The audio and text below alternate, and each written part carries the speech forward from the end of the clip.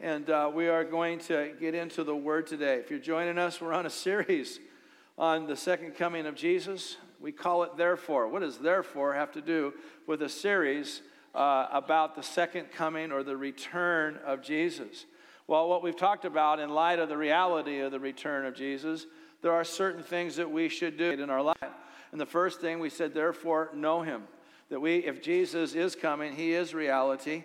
And we're going to spend eternity with Him. We better have a relationship with Him on earth. You know, when Jesus said stuff like, depart from me, I never knew you. He didn't say you didn't believe. He said, I never knew you. You didn't know me. We didn't have a relationship. There was something missing between you and me that wasn't there. You didn't have a relationship with me. We need to have a relationship with Him. Can I hear an amen on that? We talked about if this is a reality, then we need to get closer to the Holy Spirit. The Holy Spirit was given to us, as a guarantee that we would have a future resurrection. So all the spiritual experiences you have, from the baptism of the Holy Spirit, or being born again and being baptized in the Holy Spirit, to the presence of God or spiritual activity in your life, is all basically a guarantee that you got a resurrection coming. You got an eternity coming. It's your guarantee. It's the earnest down payment of God saying, I've invested in you and I'm coming to completely salvage you, even physically. You're going to get a new body. But we also we have a foretaste or a pre-taste of heaven, that we are tasting the glory that is to come. Exciting stuff. So if that's true, I want to draw closer in a relationship with the Holy Spirit. Paul said it this way in 2 Corinthians 13:14, the communion or the fellowship with the Holy Spirit. A lot of people are really into the Father, Son, and the Son. They kind of stop there. They're kind of what I call binitarian. They don't ever emphasize or talk about the Holy Spirit, relationship with the Holy Spirit as believers in Christ. His voice, His power, His transformation. We need to experience it. And then, of course, because of that, last week we talked about we need, with that Holy Spirit, to be making disciples. And we talked about penetrating darkness with signs and wonders and miracles and with the power of the Holy Spirit. Just got a text message that was shown to me by Brent Stahl today. Our beloved prayer pastor, Jan Stahl, is in Bhutan. They're on a prayer walk, just interceding for that nation on the ground. But they've had signs and wonders and miracles and straightened feet and cripples walking. And they've had nothing but signs and wonders. She's penetrating with other intercessors around the world. She's penetrating darkness by the power and the love of Jesus Christ. Okay, the Holy Spirit's not to be given to us to hang out and get goosebumps. And He gave me a spiritual massage, and He told me that I'm just his little favorite child. Okay, we're here to get the power of the Holy Spirit to go penetrate something and declare the good news of Jesus. And when these people come in the kingdom of God, we may need to make them disciples, followers of Jesus. And so we've been talking about all this. Today, we're talking about, we also talked about hope. I neglected to say that it's not called the blessed, dreadful event. It's called the blessed hope. Come on, we get eternal life. Everyone say that's good news. Everyone say that's good news. That's good news. All right. So today we're going to talk about being stewards, and I'll get that actually right at the end, but I'm going to get started on that. My first statement to you today is this, that Jesus made many statements about His return that He would lead us, about His return, that would lead us to believe that there would be a delay. And I say this, and I start off with this for two reasons. One, a lot of people might say that Jesus really taught about His imminent return. He's just like coming real soon, like He gave Him like 30 years to win the Roman Empire, then He was going to come. And that was the mindset of the disciples of Jesus, that, man, Jesus is coming right now. But Jesus actually taught some things that would lead us into another concept of that. And I think they're not really quoting the whole New Testament. For instance, when He was coming into Jerusalem in Luke 19, he just made this statement, the Son of Man came to seek and to save that which was lost. Now, why that is so important? Because He was on His way to ride into Jerusalem when He made that statement. It was related to Zacchaeus. And he wanted to let people know that His mission was not political. His mission was not to set up a kingdom right there, then, and now. And he wanted to let them know that wasn't going to happen now, the complete final triumph of the Messiah and the full establishment of the kingdom of God. And it says in Luke 19:11, as they heard these things, the Son of Man came to seek and save the lost. He proceeded to tell a parable because he was near to Jerusalem and because they supposed that the kingdom of God was to appear immediately.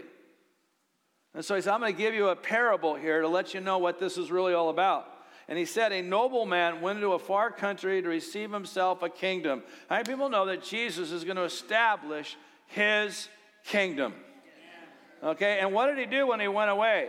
Calling 10 of his servants, he gave them 10 minas. Now, a mina was equal in Greek economy to 4 months of pay. He gave everybody kind of some starter money. And he said this, I want you to engage in business until I come. And so he taught this parable because they thought he was bringing the full establishment of the kingdom of God. And he said, I want to let you know that it's going to be a while, and I'm going to give you this parable about a nobleman that gave 10 of his servants money to invest and to produce, and say, engage in business when I come. And what was this business? Well, if you go to Matthew 24:14, Jesus said this, and the gospel of the kingdom will be preached in all the world. Everyone say all the world. I'm going to get you talking with me because I'm going to talk really fast. And I want to make sure you're with me on every point. All the world. Okay, so that doesn't sound like he's coming like in 2 seconds.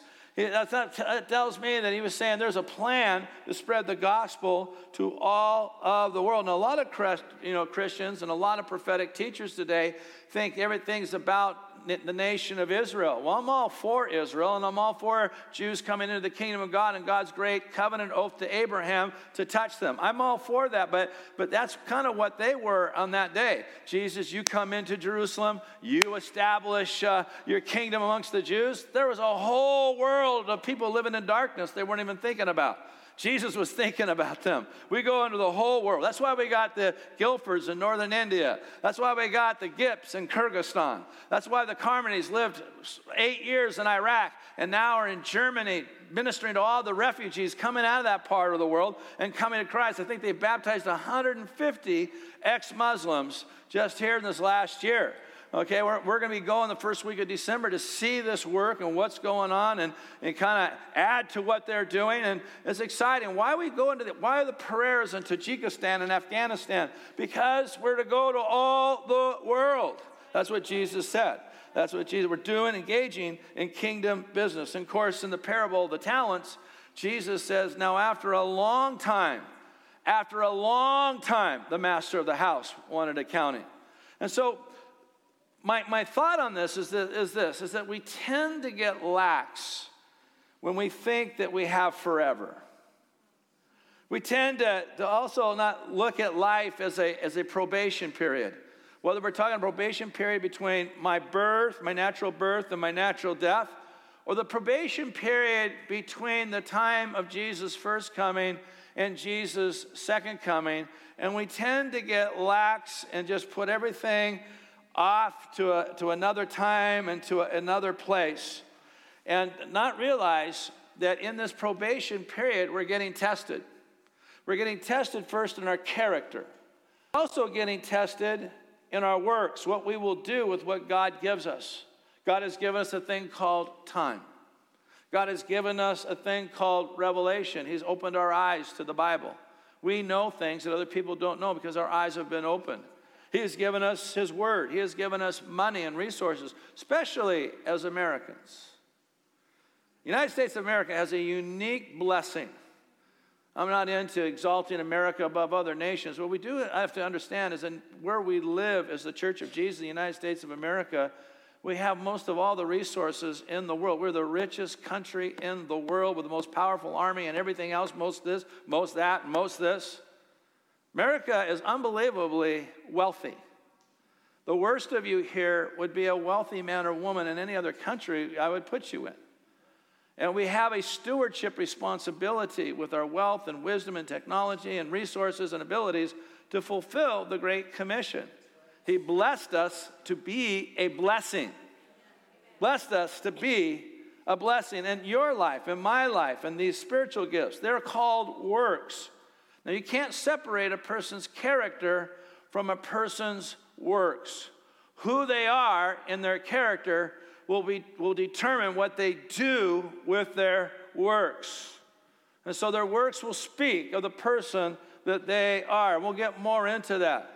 So since God gives us our life, and God gives us time, and God gives us revelation, and God gives us resources, and God gives us abilities, we're going to give an account to God for what we did with the life He gave us, what we did with the time He gave us, what we did with the resources He gave us, what we did with the natural abilities He gave us, what we did with the spiritual abilities that He gave us. What are we going to do? Did we use these things for His will and for His purpose? We're going to give an account. If this thing's just kind of way off, Jesus kind of taught this, and, it'll happen sometime in far away time and place in human history, we're going to kind of get lackadaisical and lazy if we think that we have time that He's been giving us, and there's going to come a day of accounting, then I'm going to start getting serious about all these things He's given me. This time of accounting where we'll give an account for what He gave us is called the day of judgment.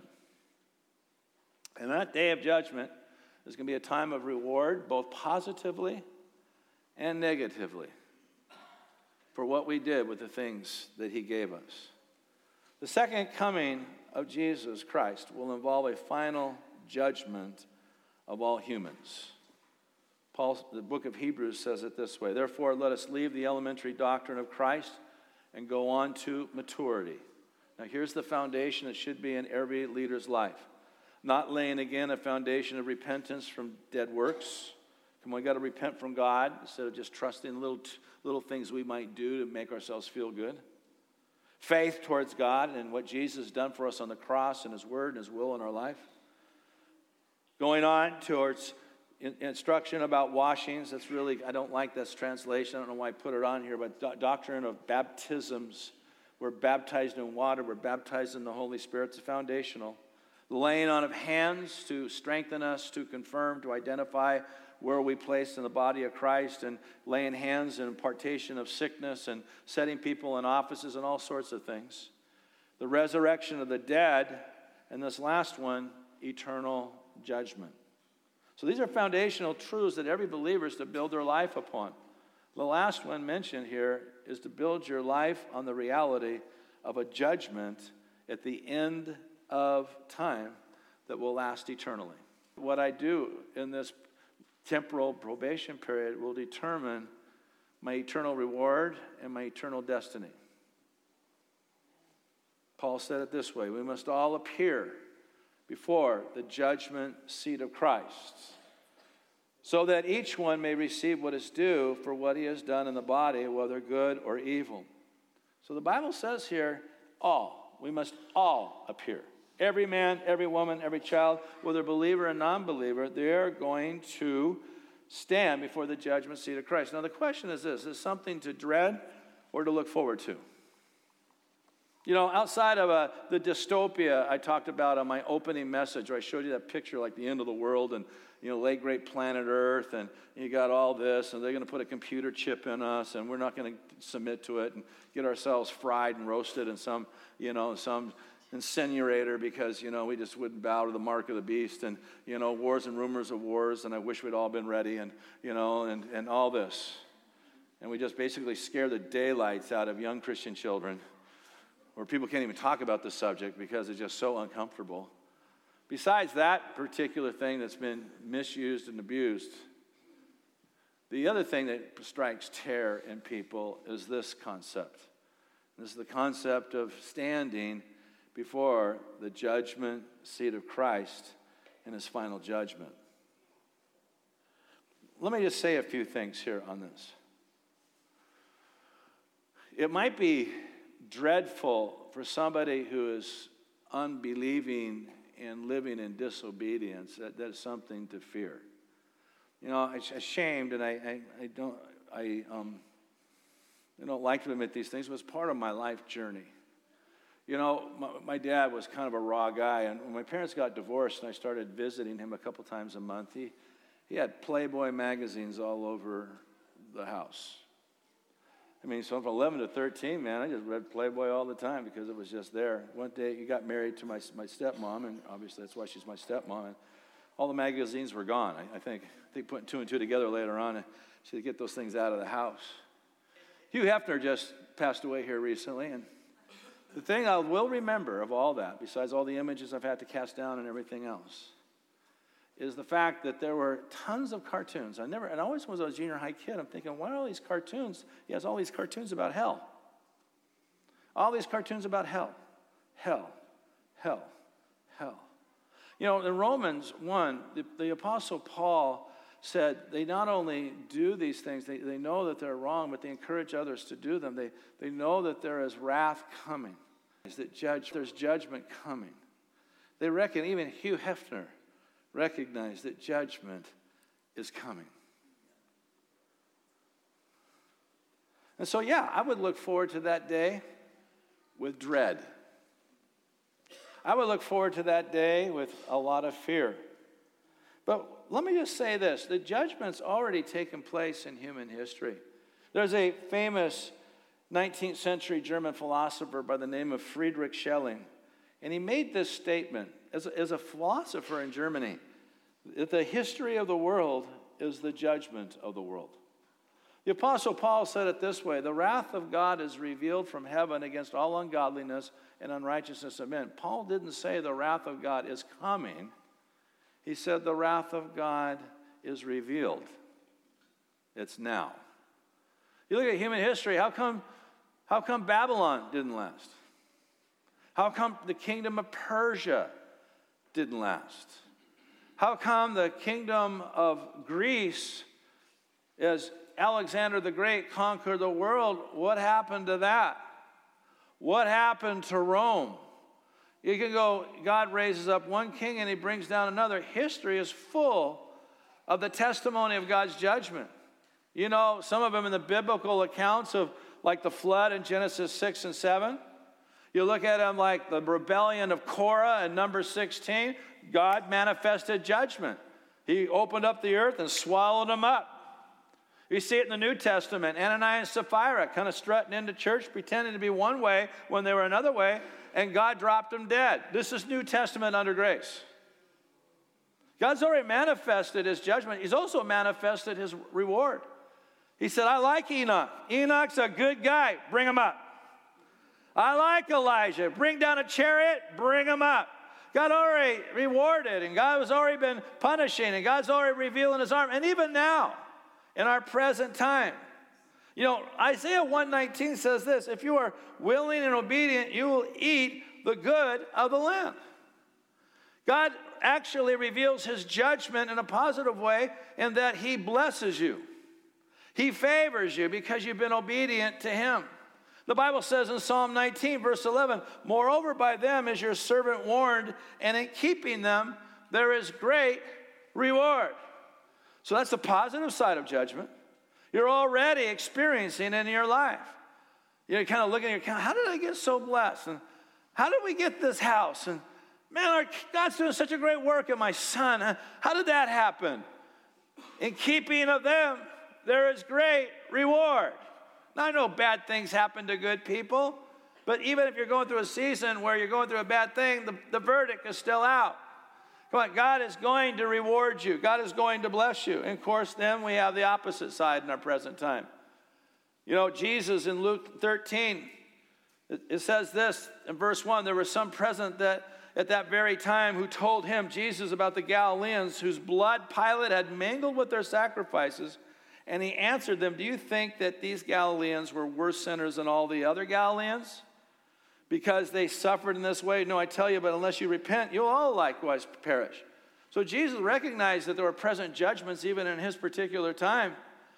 God's manifesting his judgment now, both positively and negatively. And then of course, there's judgment in the future. Paul called it the day of wrath. Jesus said it this way in Matthew 16, for the Son of Man is going to come with his angels in the glory of his Father, and then he will repay each person according to what he has done. Now, my point is this. If God's helping you now, God's using you now, God's even convicting and disciplining you now, which according to the book of Hebrews is a sign that you're a son and a daughter. Why would he reverse his judgment at the end? He's working, blessing, provoking, stirring, showing grace, adding. Come on, God's already showing his love and his reward in your life, even now, if you're a follower of Jesus. So the question, though, in all this needs to be asked, and I've really got a little bit behind myself on my PowerPoint here. I got so excited about preaching. Is this: what about the sins of believers? That's the great one. That's the one I'm asked all the time. Like, what if I forgot to confess something? Ooh, I forgot to confess that one. What if I struggle with something that trips me up and I confess it and get up again, but my track record is not really complete victory? I've been up and down and a little bit of a yo-yo. What if I am doing something wrong and I don't know it? What if I have some blind spot? Now, I think Christians, they try to deal with this, what I would call a debit card analogy. How many people here have a debit card with your checking account? Well, how many people don't use debit cards at all? There's a few of you cash people, okay? I use a debit card. Most of us do. Some use credit cards so you can get mileage and extra points. But they kind of use it like this. One theory with the analogy says that all you got to do is that this has a bank account with money behind it that covers when you swipe it. And so we're going to call the bank account the blood of Jesus. All I got to do is swipe it once for my life. And it just covers every expenditure that I have. Expenditures being every time I sin. One swipe, dealt with it all. I don't need to swipe again. The count covered it all. Kind of at the other end is I got to swipe.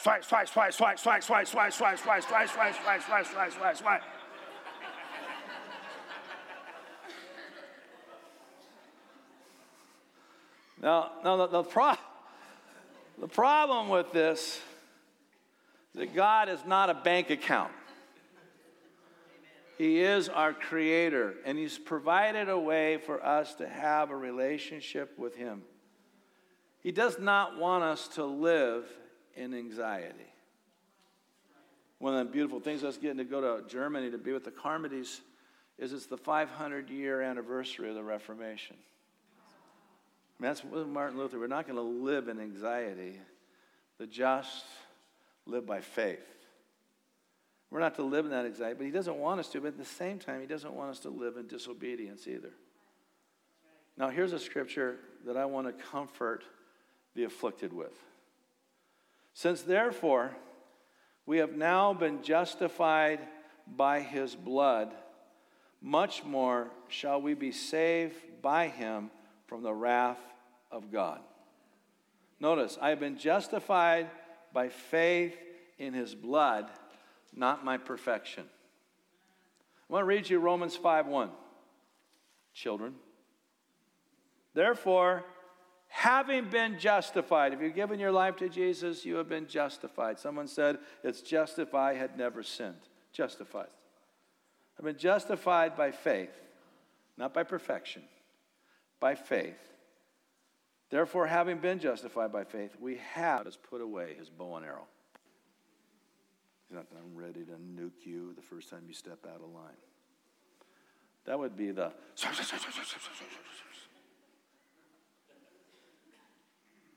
Now, there is a difference between being justified by faith with a heart to pursue the will of God, to pursue it with all my heart, as I'm justified by faith, and yet I still experience being imperfect. 1 John chapter 1, verse 8 says, if we say we have no sin, the truth is not in us and we deceive ourselves. But I'm pursuing the will of God. There's a big difference between that and someone who would do this. They would confess Christ. I believe in Jesus. I believe he died on the cross, but have a total disregard for his nature and for his will. And I just kind of disregard that and do my own thing, but I've confessed Christ. There's a big difference between those two people. Big difference. We need, in our search for these things, to be balancing Paul's view of faith and works. Not that Paul needs balance. We need to balance in our interpretation of what Paul says here. First, Paul said this, but now the righteousness of God has been manifested, and I want to say this, apart from the law. Now, some would say, well, Paul was talking about the ceremonial law there. That's just a ceremonial law. I would argue that when he talks about the law in a few chapters later in Romans 7, saying we're basically dead to the law and we're committed now to Christ, he used the Ten Commandments as his example on this. My justification before God is not based on the law, because you know what? I've broken every one of those commandments. And I can show you how you have too. So I'm not going to get justified on that basis. Although the law and the prophets bear witness to it, the righteousness of God through faith in Jesus Christ for all who believe. Righteousness apart from the law. You are righteous in the sight of God today, apart from your compliance to the Ten Commandments. Yes, you're repentant, and yes, you put your faith in Christ. I understand that. But you're justified by a thing called faith. Say faith. If you're justified by faith, you're justified by faith. You can't try to mix the two. The righteousness of God through faith. It's a righteousness that wipe, cures all. But let's go to something else Paul said. Paul deals with the judgment of God. He says he will render to each one according to his works, to those who by patience and well-doing seek for glory and honor and immortality. Notice these people, that they are through endurance and they're doing well, they seek for glory, not their own glory. They seek for God's glory. They seek not for their honor. They want to honor God and be honored by God. And they live with eternity written on their eyelids. They're living with an eternal, not a temporal perspective. He will give these people eternal life. But those who are self-seeking and do not obey the truth, but obey unrighteousness. In other words, I do my own thing. I live for myself. I have no regard for the will of God. I don't really pay attention to truth. There's going to be wrath and fury. Wrath and fury. So here Paul says, according to works, well-doing, endurance, seeking God's glory, living for eternity, I get eternal life. And if I live a life of self-seeking and disobedience and unholy lifestyle, I get wrath. Now, is this a contradiction? I thought I got saved by faith. But here it kind of says like I got to kind of live well and go after the will of God and do good things and I'm saved by my works. Well, to Paul, if you have saving faith, you're going to be repentant and passionately pursuing this thing called the will of God. I used to love James Cagney movies. How many boomers remember, you dirty rat? He's always raised by Father O'Brien, in some orphanage. And he turns into a gangster, and he's got his Tommy gun, and he shoots about 50 guys in the prison. There's smoke all around, and there's that Irish priest that comes up to the warden. Johnny's a good boy. Johnny's a good boy. Let me talk to him. Well, Johnny is not a good boy. He just shot a bunch of people. That's an oxymoron. To Paul, saving faith, if it's real, turns into passionate pursuit of the will of God. Yes, I'm struggling with some things and I trip over some things. I might have some carnal moments and motives. I might be wrestling with a sin issue. I may need to be casting myself upon Jesus all the time. I'm falling forward. I'm praying. I'm fasting. I'm being transparent. And I want to serve and I want to do the will of God. Yes, but there's something in me with a motive for God. There's something in me with something I want God's will because I'm saved. Versus one swipe, do my own thing. Now, a lot of parents sometimes with a backslidden child, they love to just say stuff like, my son gave his life to Christ at the age of 9, and I know that if he dies, he's going to be okay. Even though he's kind of spit on the Bible and just disregarded everything. Well, what he's doing now doesn't connect with what you said happened to him at 9. Something didn't take. Something didn't take. I'm not here to put fear in anybody. I'm here to make sure that our faith is sincere. The Apostle Paul would not understand someone who would just justify some wallowing, lukewarm disregard for God lifestyle as a believer. Well, he'll get saved, but he'll lose his reward. When Paul talked about that in 1 Corinthians, it's a misappropriation of a particular verse. We got to have a heart for God. Jesus will be the judge. Peter said this. He says, and he commanded us to preach to the people and to testify that he is the one appointed by God to be judge of the living and the dead.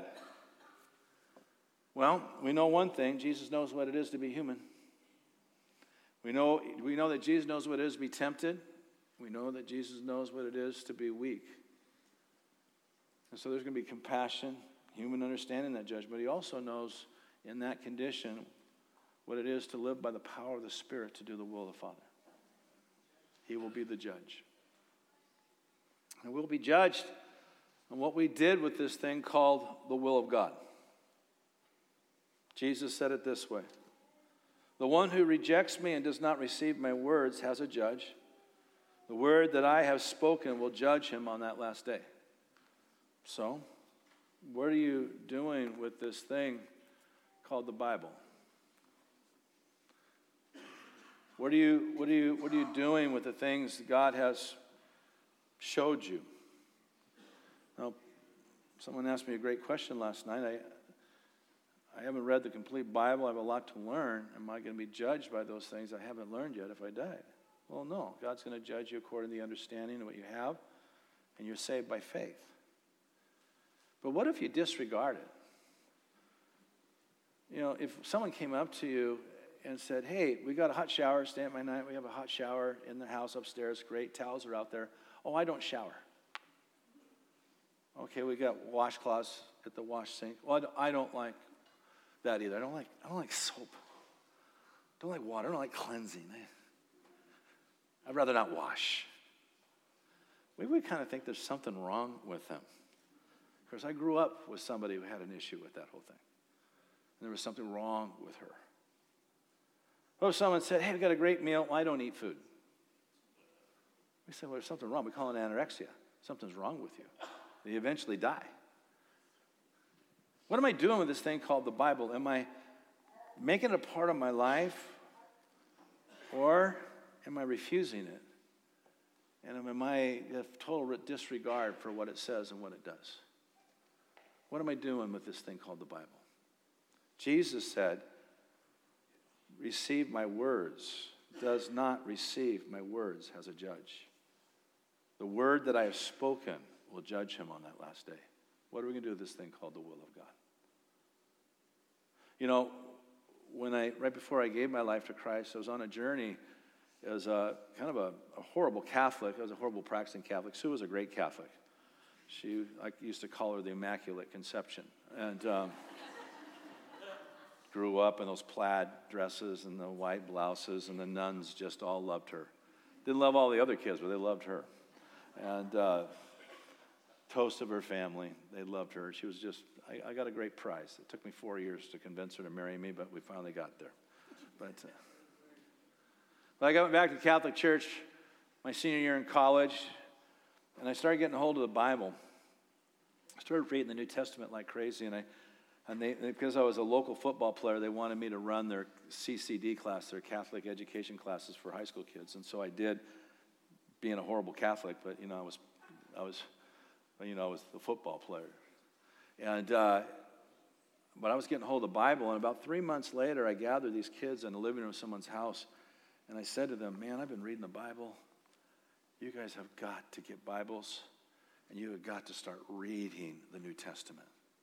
And I'll never forget this one young lady said, Bob, I don't want to read the Bible. I don't want to. She said, I don't want to. She's a Catholic. I said, well, why not? Because I don't want to know what I'm responsible for. In other words, ignorance is bliss. The problem is ignorance is not bliss when I'm refusing revelation. What are we going to do with the words of Jesus?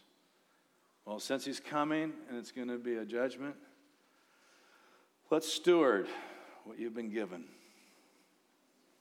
Steward what you have been given by God. What are you going to do with the gospel? What are you going to do with the Bible? What are you going to do with the revelation, the things God has shown you?